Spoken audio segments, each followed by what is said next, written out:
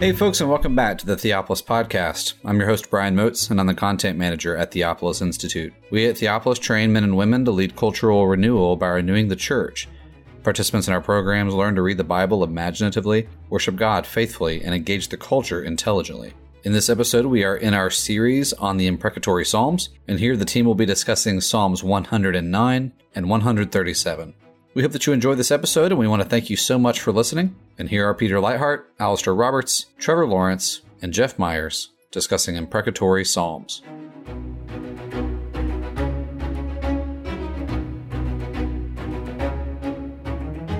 Welcome to the Theopolis Podcast. I'm Peter Leithart, and I'm here today with Alistair Roberts, Jeff Myers, and Trevor Lawrence. One of our regulars, James Bejon, is unable to be with us today, so we'll have a somewhat truncated team, but we're looking forward to this podcast. Brian Moats, as usual, is in the background, making sure everything gets recorded and preserved and edited and sent off to you, our audience.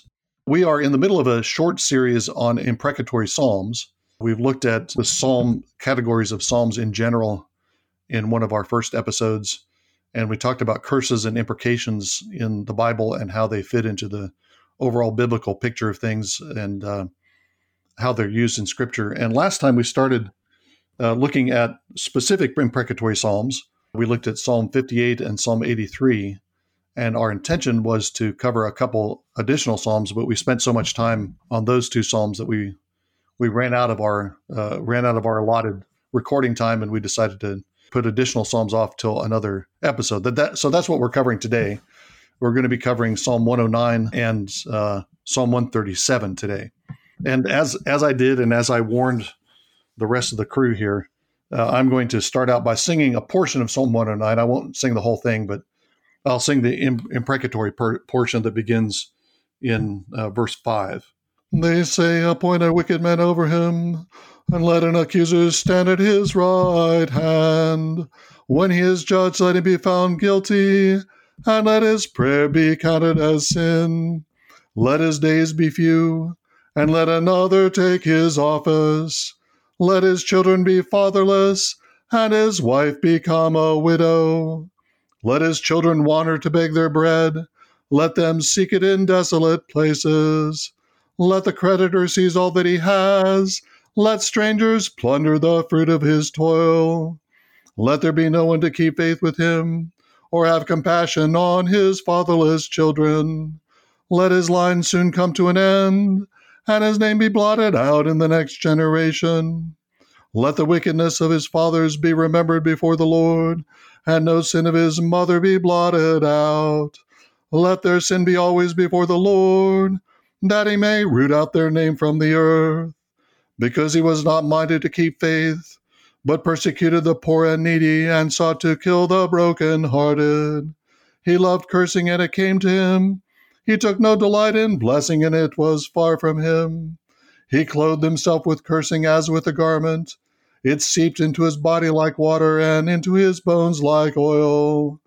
Let it be to him like the cloak which he wraps around him, and like the belt that he wears continually. That's ending at verse 18. So there are a couple of things that make this Psalm 109 a particularly difficult psalm to deal with. One of them has to do with the intensity of the curses. The curses are pronounced not only against the persecutor, but they're pronounced against his children and against his parents and against every dimension of his life. It's the most comprehensive curse that we have in an imprecatory psalm, the most comprehensive curse we have in the Bible. The other thing that presents a difficulty is the suggestion that many make that the section that I sang, going from about verse 6 to verse 18 or so, or a little bit longer perhaps, is understood as a quotation from the persecutor. David isn't pronouncing a curse, but he's summarizing or he's repeating the curses that have been pronounced against him. And so the question arises whether this is even an imprecation from David against someone else, or if it's understood as a quotation of the curses of the persecutor. So those are two of the difficulties that come up in this particular imprecatory psalm. Any thoughts on the latter question about the quotation? One thing to bear in mind is that verse 8 is quoted in the New Testament in Acts chapter 1 as a statement of David. Yeah. Yeah, I was thinking the same thing. We're not yet to the New Testament use of these Psalms, but that pretty much, that interpretation that this is the quotation of an accuser pretty much contradicts the divine interpretation that's given in Acts 1:20. Those who advocate this quotation hypothesis will often draw attention to the shift from plural pronouns to the singular in the imprecatory part. We have verses 1 through 5, which are plural, my enemies, my accusers. 6 through 19 then is an imprecatory prayer against a singular individual, and then we move back into the plural again.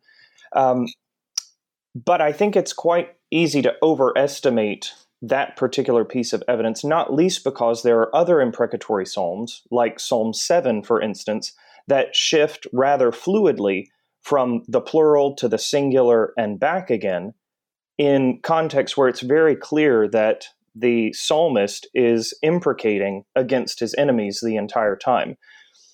Also, I think it's important that if an interpreter's motivation is to lessen the offense of this psalm, get 6 through 19 out of David's mouth so that it is less of a problem, we have to remember that verse 20 follows up and says, may this be the reward of my accusers from the Lord, of those who speak evil against my life.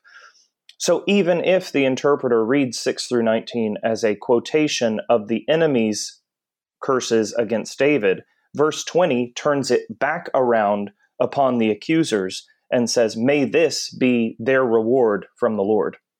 Right. So the question about the severity of the imprecation is still, because of verse 20, it's still there because David is asking the Lord to turn those words against him, if it in fact is a quotation. I think that Alistair and Jeff, your point about the quotation in the New Testament is important. And that's, of course, in the context of selecting a new apostle to replace Judas. Let his days be few, let another take his office. Peter quotes in Acts 1 as a justification for replacing Judas with with another witness who will fill out the total number of 12 apostles. So, yeah, I think that for those reasons, the quotation thesis doesn't seem to have much weight. And I think my guess is that the part of the motivation is to try to soften up the curse. But that doesn't really work, as Trevor has explained, because of verse 20. Trevor, in our last episode, you pointed to kind of Genesis 3 dimensions in the different imprecatory psalms, that they're about crushing the serpent's head, and that's David is the seed of the woman, pointing to the final seed of the woman who crushes the serpent's head. Do you see evidence of the same kind of paradigm in the background of this psalm?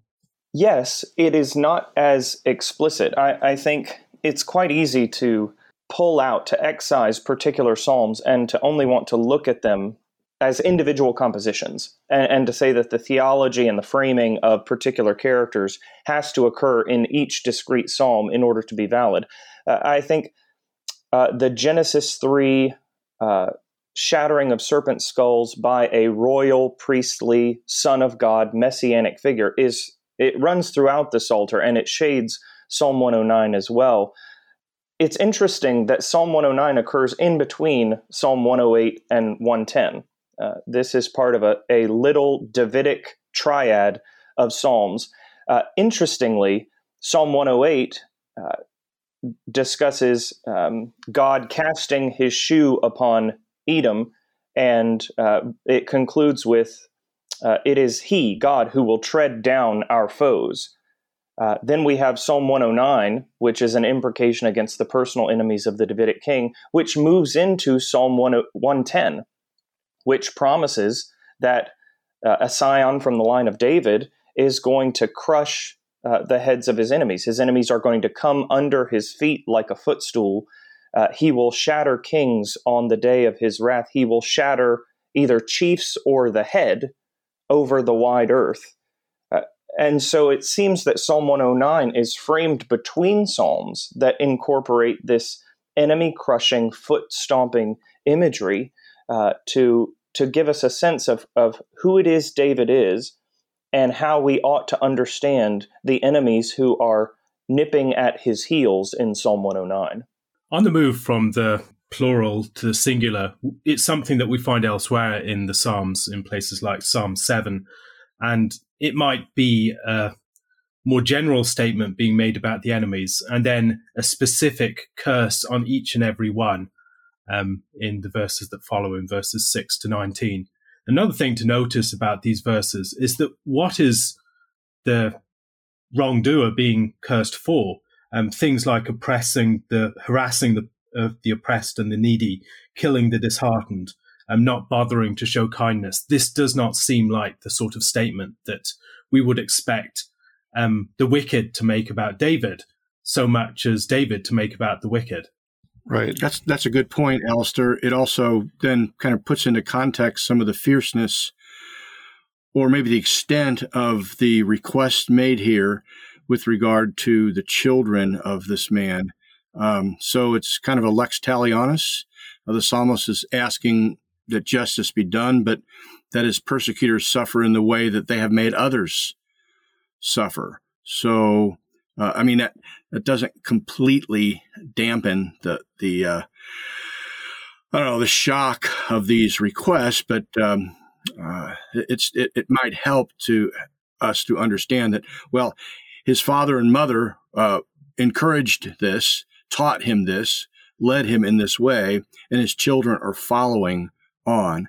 That's one of the only ways, and you guys might help me on this, is one of the only ways that I see of getting around the Ezekiel 18 kind of principles that God doesn't punish children for their father's sins. The liability of the fathers is on their own heads. Children then suffer. If they follow in the footsteps of their father, then their liability is as a result of their own rebellion. Yeah. I agree with that in general, though. I think that there's perhaps a Passover motif here, because the lex talionis is the basis of the Passover event. Pharaoh has been seizing and destroying the sons of Yahweh, the son of Yahweh that is Israel, and so Yahweh takes his son. And David is the embodiment of that son. He's Israel in persona. And so an attack on him is an attack on Yahweh's son. And so the request is a symmetry that the Lord would take the sons of the attackers. So I think that that Passover thing may modify the way that Ezekiel plays into this. I'd say also in Ezekiel there may be a more specific point being made. The point being that there are a series of kings. Josiah's the good king. Then there's Jehoiakim, the bad king. And then there's Jehoiakim, who's the third in the line. And it's very easy for people who are suffering this national catastrophe of being brought into Babylon to blame the former generations we're suffering on account of their sins. And it seems to me that a far more specific point is being made in Ezekiel. It's not just a generic statement about the nature of God's justice. It's about not being able to palm off responsibility for the exile to some former generation. Yeah, good point. Yes, that's an interesting point that in verse 6, we have David asking that a wicked man be appointed against his enemy, that a Satan stand at his right hand.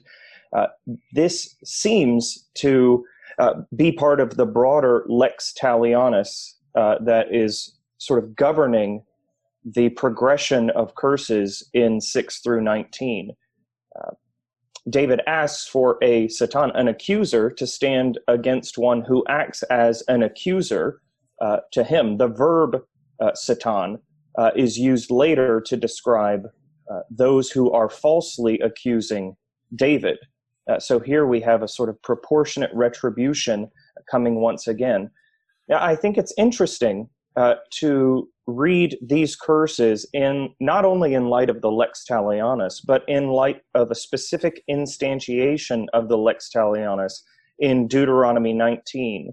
there, in the case of a false witness, the lex talionis is applied so that legally Israel is to do to the false witness as he meant to do to his brother.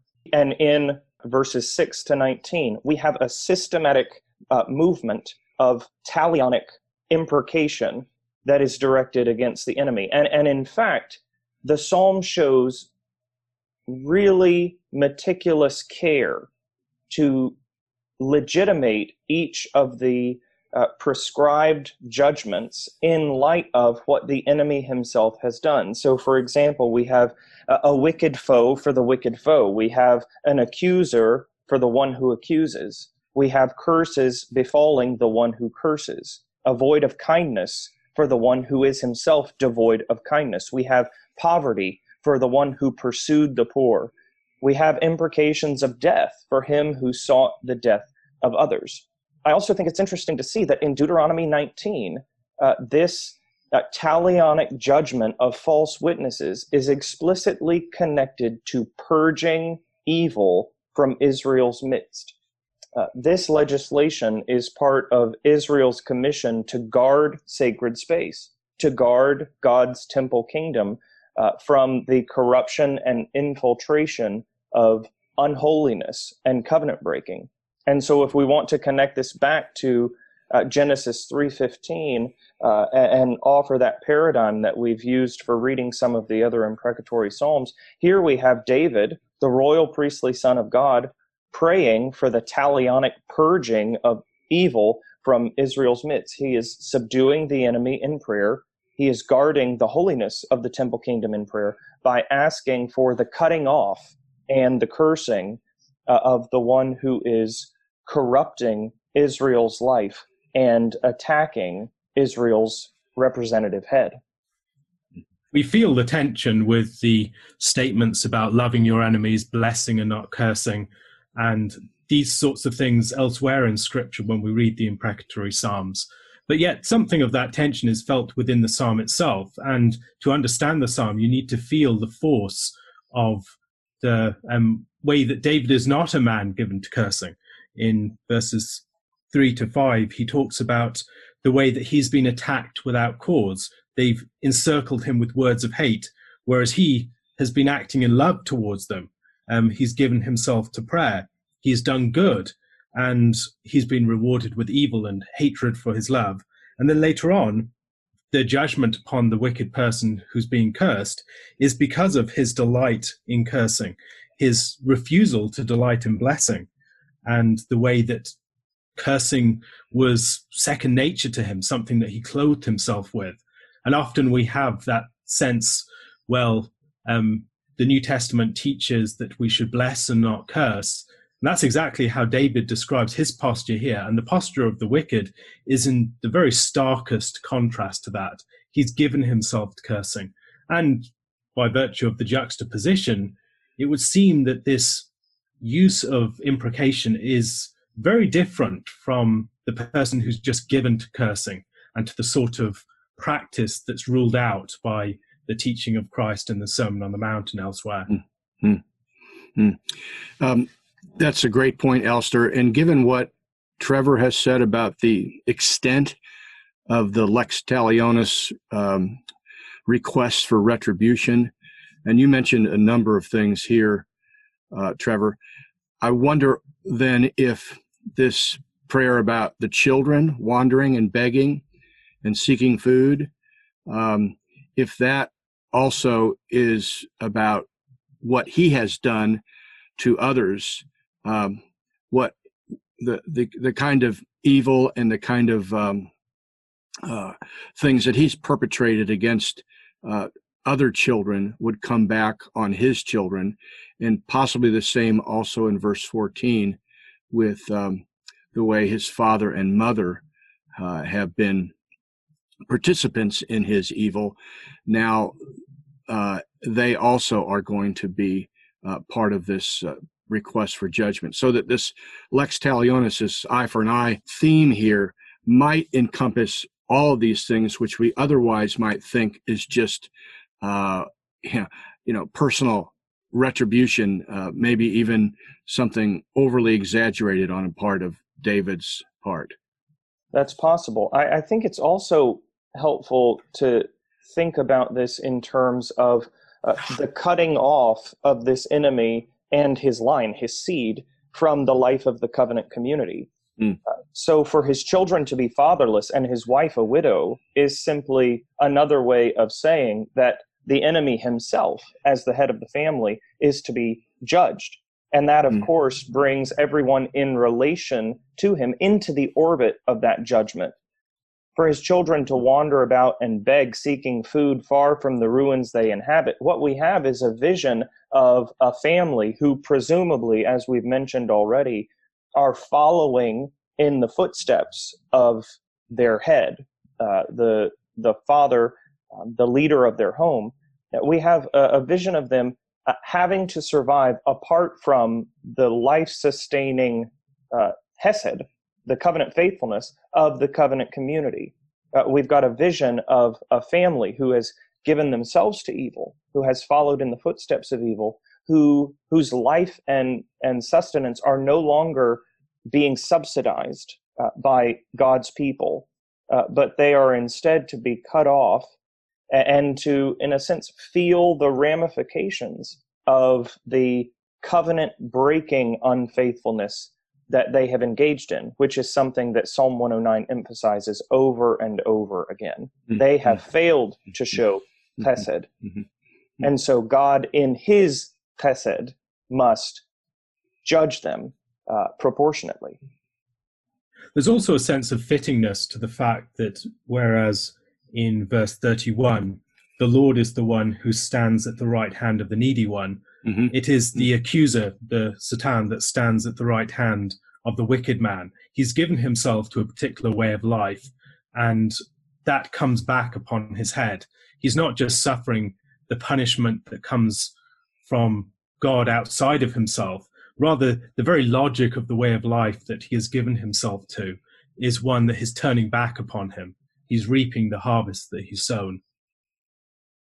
And maybe a way to state what you guys have just said more simply, this way of praying is actually a request for deliverance for God's people, that everyone involved with this accuser, with this enemy, be, as Trevor said, cut off, and those who he has oppressed be released, or at least future possibilities be cut off from ever happening, so that praying for God to exercise judgment on wicked oppressors is actually, on the one hand, a prayer that they be punished and fittingly for what they've done, but also that everyone else would be allowed the freedom to be prosperous and have peace and not have to deal with these people. It's also interesting to see some connections with Psalm 58 and 83 that we looked at in a past episode.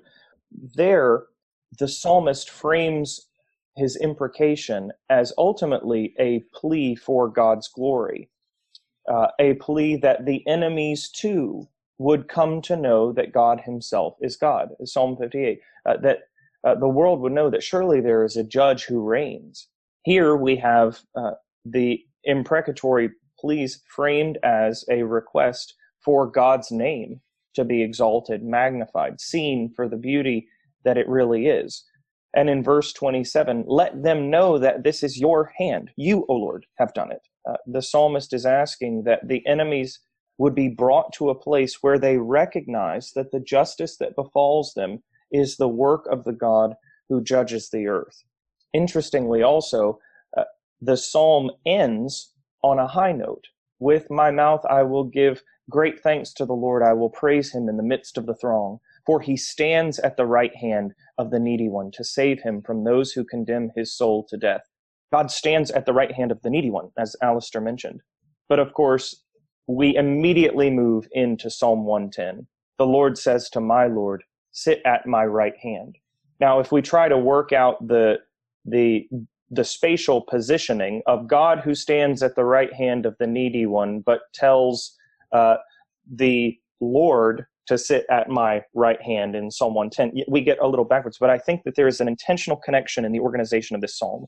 The psalmist is crying out. He is giving thanks ultimately because God will be faithful to his covenant promises, because he is the God of Chesed to David and to Israel. He is at the right hand of the needy one. And we immediately move into messianic expectation and celebration, because the Lord says to my Lord, sit at my right hand until I make your enemies your footstool, until I bring your enemies and the enemies of all Israel under your feet, so that the temple kingdom of God may prosper and flourish in shalom as it has been intended to do. That messianic connection, Trevor, is interesting. It also causes us to think back to the two doorway psalms that the book of Psalms begins with, Psalms 1 and 2. And everything here is consistent, both in Psalm 109 and 110, with those two psalms, where in Psalm 1, I think verse 6, the Lord Yahweh knows the way of the righteous, but the way of the ungodly shall perish. And then in Psalm 2, the request is to break them with a rod of iron, dash them to pieces like a potter's vessel, kiss the Son. His wrath is kindled if you don't. And so psalms like this fit with that. I mean, it flows out of the basic worldview that's set up for us in Psalms 1 and 2. Well, let's move on to Psalm 137.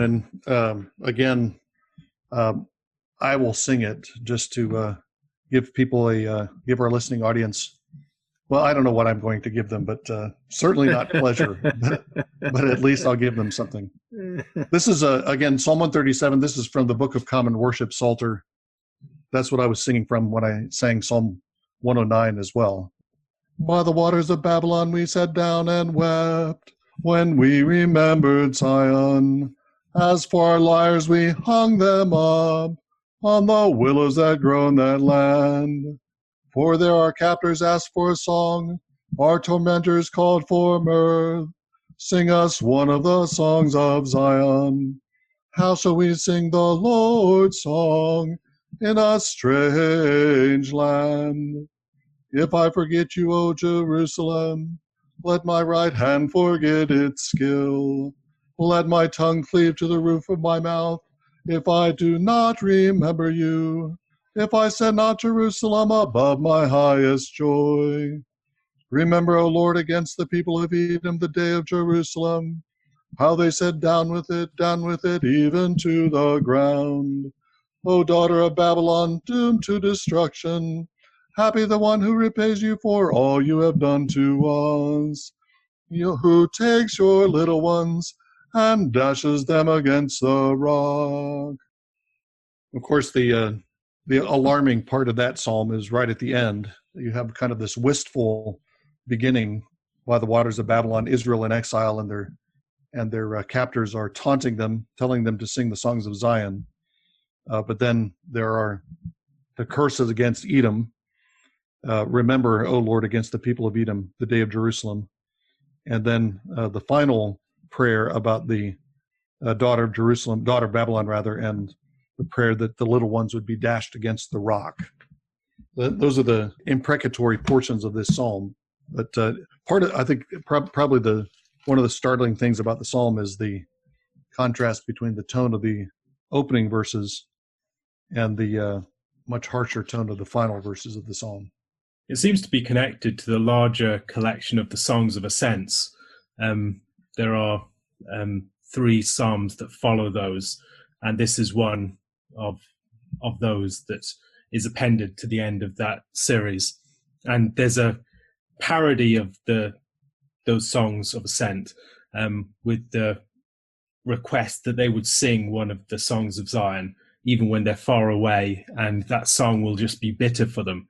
And so it's very much a psalm of 2 cities between Babylon and Jerusalem, and connected to that memory, which is now painful, of ascending to Zion, and the hope that Babylon would experience a descent. Many years ago, Jim Jordan suggested an alternative reading of the final verses, Just want to get your thoughts about this. He didn't take the verses 8 and 9 as a curse against Babylon, but rather as a prayer for the blessing of Babylon in a sense. And his point, he made several points to set this up. One was that the command or the admonition from Jeremiah and other prophets is to bless the city of Babylon, to pursue the peace of the city rather than to undermine it. And because the Lord placed people like Daniel and his friends and others in positions of authority, at least initially within Babylon, then Babylon treated Israel with some sympathy, and the admonition is not to undermine, but to pursue the peace of Babylon. And then the other thing he pointed out is that the final prayer is not to dash the little ones against the rocks, as if you're casting them down and destroying them, but against the rock. And he pointed out the regular use of that title as a name for Yahweh, or as a description of Yahweh. Yahweh is our rock. The Song of Moses in Deuteronomy 32 repeats that designation a number of times, and it's used elsewhere in the Psalter that the Lord is our rock. The Lord is our rock and our deliverer. He is a rock and high tower. That kind of language is found elsewhere in the Psalter. And so the final prayer is not a prayer for the destruction of Babylon, but rather that a prayer that their little ones would be dashed against the rock, or dashed into the rock that is the rock of Israel, that is Yahweh. I guess you could if you wanted to really tease this out, you could say that this isn't a psalm. The final verses aren't a psalm of cursing, but rather a prayer for infant baptism for the infants of Babylon. If you wanted to push it. What do you all think about that that take on the psalm? I'm not persuaded. I think that we have very strong declarations of expected judgment against Babylon at the very end of the book of Jeremiah. In Isaiah 47, for instance, we have the love of the daughter of Babylon that has the lover of pleasures.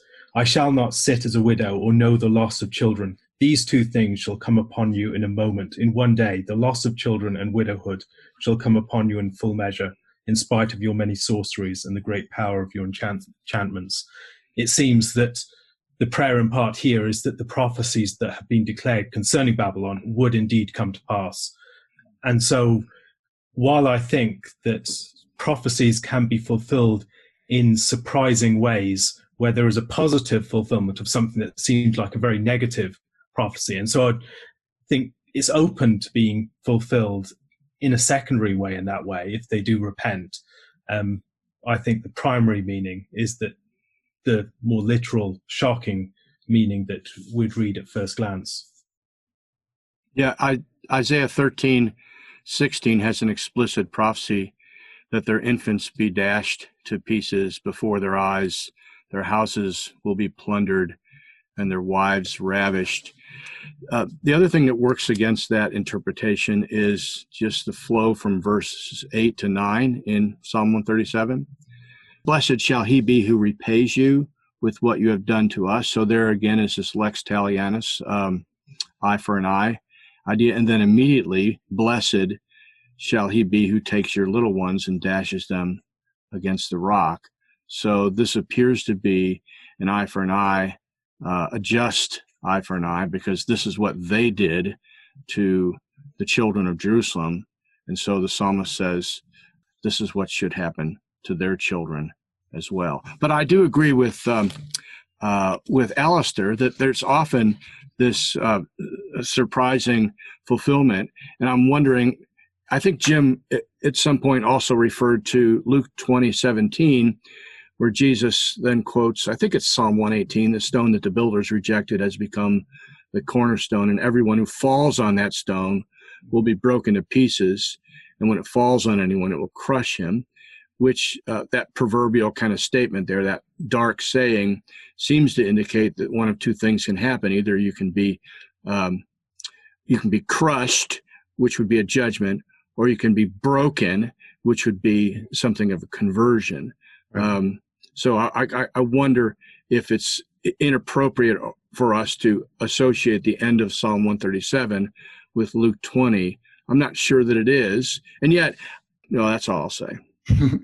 Just to support the Lex Talionis point, several times in Lamentations, Jeremiah is lamenting what Babylon did to the little ones of Israel. Lamentations 1:5, her little ones have gone away as captives. Yeah. Lamentations 2:11, when the little ones and infants languish in the streets, and a couple other passages. So that would support the Lex Talionis idea that what Babylon has done to the little ones of Judah is now being done to the little ones of Babylon. One question I have is whether it is necessary to take the statement here as referring to infants in particular. Could it be a metaphorical related statement about the people within the city or the poor within the city? Daughter of Babylon is, it's not a literal daughter, it's a way of speaking about a city. And what are the children here? Should we just assume that they are the infants, or might there be something more going on? Again, I think Isaiah 13:16 becomes helpful. There it seems to be literal infants who are prophesied, and literal wives who are ravished, as difficult as that is to even say aloud, by opposing armies, which are the judgment of God. I think it's very interesting that in the movement of Isaiah 13 and 14, there are two sort of oracles against Babylon that seem to be providing a prophetic background for this specific plea. But nestled in the middle is a small promise of Israel's restoration.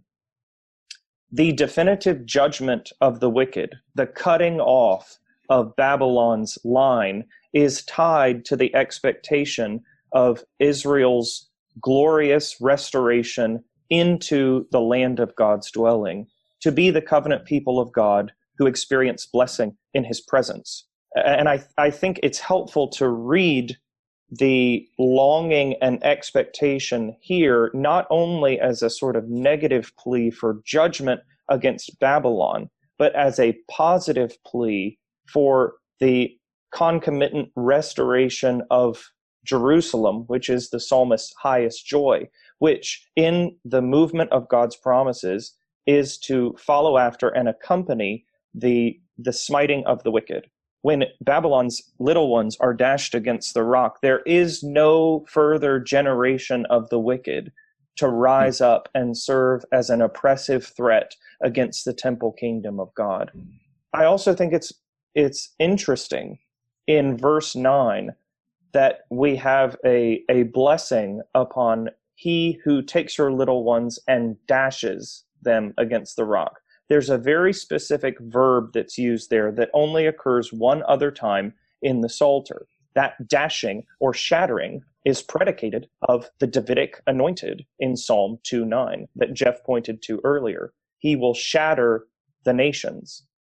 And here we have a sort of prospective blessing that is looking forward to the one who, the Davidic king, who will arise from the stump of Jesse and shatter the nations, Babylon, the serpent, and their seed.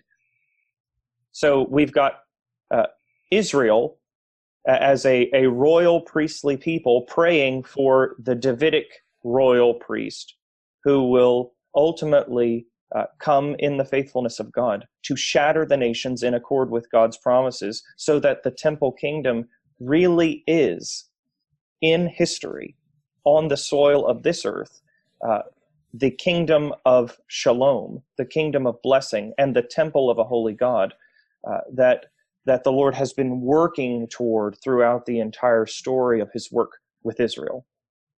And I think that point justifies and supports Alistair's comment about his citation of the end of Jeremiah, which is about the passage about the judgment of Babylon.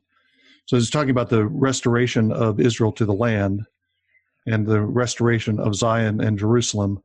And that's preceded by the dashing and the destruction of Babylon by Persia and then the release of Persia. So that historical connection supports the idea that the final prayer is a prayer that Babylon would be judged so that Israel could return to the land. I wonder what you think about the role of Edom here, verse 7. We generally don't think of Edom as the the primary oppressor or the primary enemy of Israel, certainly not during the exile. But the psalmist is not just praying for for retribution to Babylon, but also that the Lord remember Edom. Isn't this a reference to how the Edomites took advantage of the situation when Jerusalem was being attacked by the Babylonians, and the Edomites did what The Amalekites. The Amalekites did by coming in and being and just taking the poor and just taking the property and all that. I can't remember where that is. I didn't write it down. It seems to be a more general theme with various Amalekites, Edomites, Idumeans taking advantage of situations when Israel is at its weakest. So when they're just going out of Egypt, they're attacked in the wilderness by the Amalekites. Later on, they try and cut off their tail, however we understand that. Then later on, you have attacks, for instance, by Haman the Agagite. You have the attacks upon Israel in the time of Saul.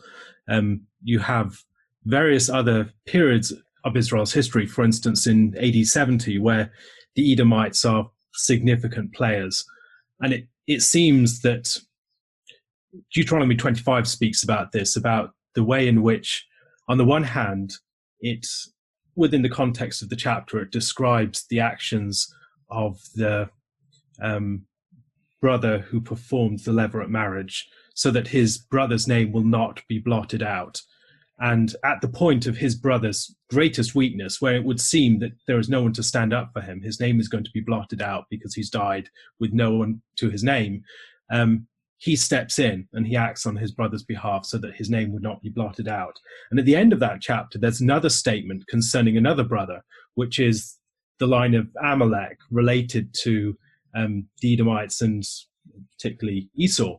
And in that case, their name must be blotted out because at the point of Israel's greatest weakness, they pounced.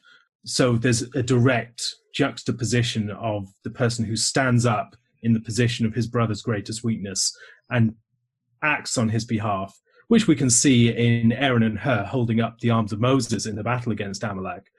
And on the other hand, Amalek, which seeks to pounce on the brother when he's weakest. Yeah, so you've got two different kinds of enemies, as you're saying, Alistair.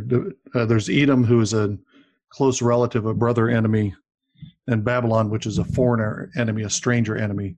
And both of them are attacking in different ways. As Jeff was saying, I think that is a common recurring theme, that Israel is not just preyed on by outsiders, but often preyed on by those who are brother or cousin nations. If we read the end of Psalm 137 as a plea for the advent of the Davidic king, then the imprecation against Edom actually connects with earlier prophetic oracles about the star out of Jacob and scepter that shall arise out of Israel, particularly Balaam's oracle in Numbers 24. Of this star and scepter, Balaam announces, "It shall crush the forehead of Moab and break down all the sons of Sheth. Edom shall be dispossessed. Seir also, his enemies, shall be dispossessed. Israel is doing valiantly. And one from Jacob shall exercise dominion and destroy the survivors of cities." There we've got all of the pieces that are coming together in Psalm 137. A Davidic ruler who dispossesses the nations, destroys the survivors of cities, maintains Israel's security and peace in the land, guarding them from oppressive threat forevermore, exercising dominion over the land of Jacob, and judging Edom as well. We've got Pentateuchal roots for the expectation of Edom's judgment, even as Edom's part in the Babylonian destruction, detailed by, for example, Obadiah, provides a nearer context and justification for their inclusion in the psalm. On the eschatological orientation of Psalm 137, I also think it's helpful to look at the placement of the psalm in relation to Psalms 138 to 145, which, as we've noted before, are the final Davidic collection in the Psalter. Psalm 137 ends, "Blessed shall he be who takes your little ones and dashes or shatters them against the rock." And immediately we come to Psalm 138, a psalm of David. And here, 138 to 145 progress from David's suffering to his imprecation against serpents, and then finally in 144 and 145 to an Edenic restoration, a fruitfulness that rivals the descriptions of the Garden of Eden, when in Psalm 145, verse 20, David explicitly says that all the wicked God will destroy. And so 137 points us to the Davidic Messiah who shatters the nations and the enemy threats of Israel. And then 138 to 135 retrace a Davidic story that leads up to the Edenic restoration of God's temple kingdom and the ultimate destruction of his serpentine enemies. As I'm looking, it looks like at least one of those, Psalm 142, one of the following Psalms, is a psalm that's concerned with David's flight from Saul and his time in the wilderness, a time of exile. So you have the connection that you were drawing out, Trevor, but you also have I think you have a link with the whole exilic setting of Psalm 137. Can we sing the Lord's song in a foreign land? And then you have Psalms of David that are sung outside the land. At least one of them is sung outside the land when David's in flight. So the Psalms themselves originate in exile, at least some of them do, and they're appropriate song not just for the restoration, but also for the time of suffering and the time of exile. I want to go back to something that Trevor said and draw out a more general point from it, something he said a while back about Psalm 109, the idea that what the psalmist is asking for is a purge of the people of God, rooting out the wicked, and it seems to me that suggests that the imprecations of the Psalter function kind of like a church disciplinary action. That Paul quotes the death penalty texts of Deuteronomy when he talks about church discipline in 1 Corinthians, purge the wicked man from among you. So church discipline is a weeding out of the wicked. The imprecatory psalms are prayer that God do that. So they function as a kind of church discipline. And it occurs to me that points to one of the effects of our failure to talk about or to pray these psalms. That the church is not purged of the wicked, and we have the church doesn't maintain its holiness and its purity. And it's partly because we don't appeal to the Lord to do what he's promised to do, which is to intervene and to root out the wicked and to establish the righteous. And if we pray that he does that, then he's exercising his own discipline of the church in response to our prayers. This is one of the pastoral applications of these prayers. This is why we need to incorporate them in our prayers in church. Is if we don't have these prayers asking God to shame, confound the plans of the wicked, even those false brothers, and people can be very anxious about that and frustrated and angry. And I've noticed that as we've incorporated these petitions in our liturgy over the years, over the last 15 years or so, that when I come to these, and I preached on Psalm 70 last week, 2 weeks ago, I find that people relax. People will tell me afterwards, this really helps. I don't need to be angry. I don't need to figure out what I need to do with everything that's going on, for example, in Washington, D.C. I can trust God that he will be just and righteous, and I can ask him to deal with these things. And that's really helpful for people to have this release, to get their angst, to leave their angst in the sanctuary with God and know that, Psalm 73, I know what their end's going to be, and I'm going to let God take care of that, and I'm going to find peace. I'm going to find shalom in resting and trusting in the Lord's justice. I think it's an important point to note that the Psalms are equal opportunity imprecations. They are not self-righteous prayers for judgment only upon those who are external enemies of Israel. In fact, you might even find that the majority of the imprecatory Psalms are ordered toward those who are corrupting Israel's life from within. Yeah. That they are aimed at unholiness within the covenant community itself. We saw that in Psalm 58. It was judges, rulers, leaders of the people within Israel. We saw it in Psalm 109. These are personal enemies of David. You see it in Psalm 35, Psalm 69, just off the top of my head. These are prayers for the judgment of God to cleanse Israel itself from the enemies within. And the logic is exactly the same as what you pointed out as church discipline, Peter, in 1 Corinthians 5. There, Paul says, "Do you not know that a little leaven leavens the whole lump? Cleanse out the old leaven, that you may be a new lump, as you really are unleavened." This is holiness language. This is ritual cleansing language. This is ultimately temple language. This is cultic grammar to describe who the people of God ought to be and what they ought to do with those who are corrupting the holiness that is fitting for God's temple people. And it's exactly the same logic as what we've been talking about time and again in the imprecatory Psalms. A royal priestly removing of corruption from what ought to be a holy people. A royal priestly subduing of those who would tear down the temple kingdom that God is building up. Another feature of these imprecatory Psalms is a posture towards the fulfillment of God's promises and prophecies, that they're not just passively awaited, but they are longed for and prayed for and desired.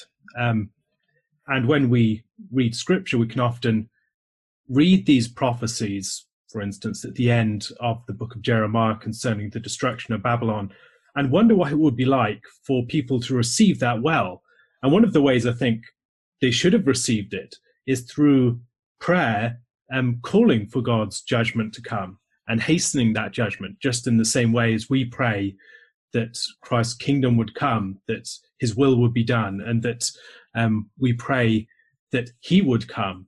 And here we're having a prayer that God's judgment that he has foretold, that his heart towards Babylon and the situation of his people languishing in exile, that people are aligning with that in these sorts of statements and prayers and songs.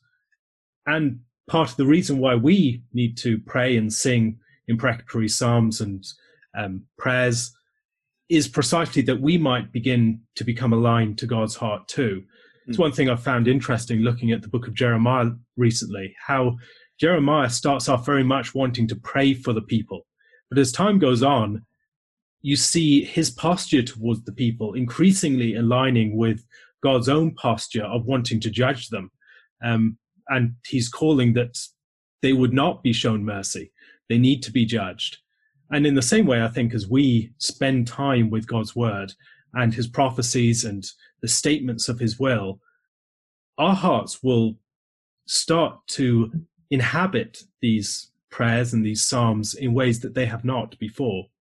I think this question about retuning the hearts of the people of God when they sing these psalms is important. I mean, probably the worst possible response to the kind of evil and oppression that the psalmist is often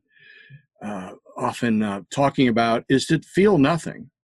I mean, if you feel nothing in the face of wicked people oppressing the poor, the impoverished, the weak, then wow, that's a problem. We ought to feel grief and rage and even outrage. But that outrage then has to be expressed along proper channels, not in our own personal vengeance or hatred against those who do such things, hatred expressed as aggressive behavior, but rather honesty before God about how we feel And that's one of the things that the psalmist is helping us retune our hearts. As Calvin says, the Psalms are an anatomy of all parts of the human soul. Well, one part of the human soul or heart is this outrage that we feel.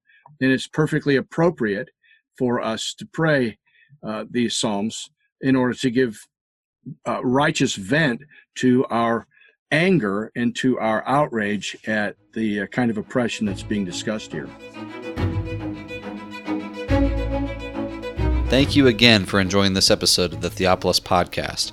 For more information and for more content from Theopolis, you can check us out online at theopolisinstitute.com. We release new articles every Tuesday and Thursday on our blog, so you'll want to make sure to look out for those. You can also find us on Twitter at _Theopolis and on Facebook if you just search for our name. If you've been helped, sharpened, and encouraged by this podcast, we'd really love it if you would go to iTunes and leave us a review. It just takes a few seconds, and it really will help us along in getting our content in front of new listeners. That's all for now, friends. We really look forward to being with you all again in the next episode. And as always, thank you so much for listening.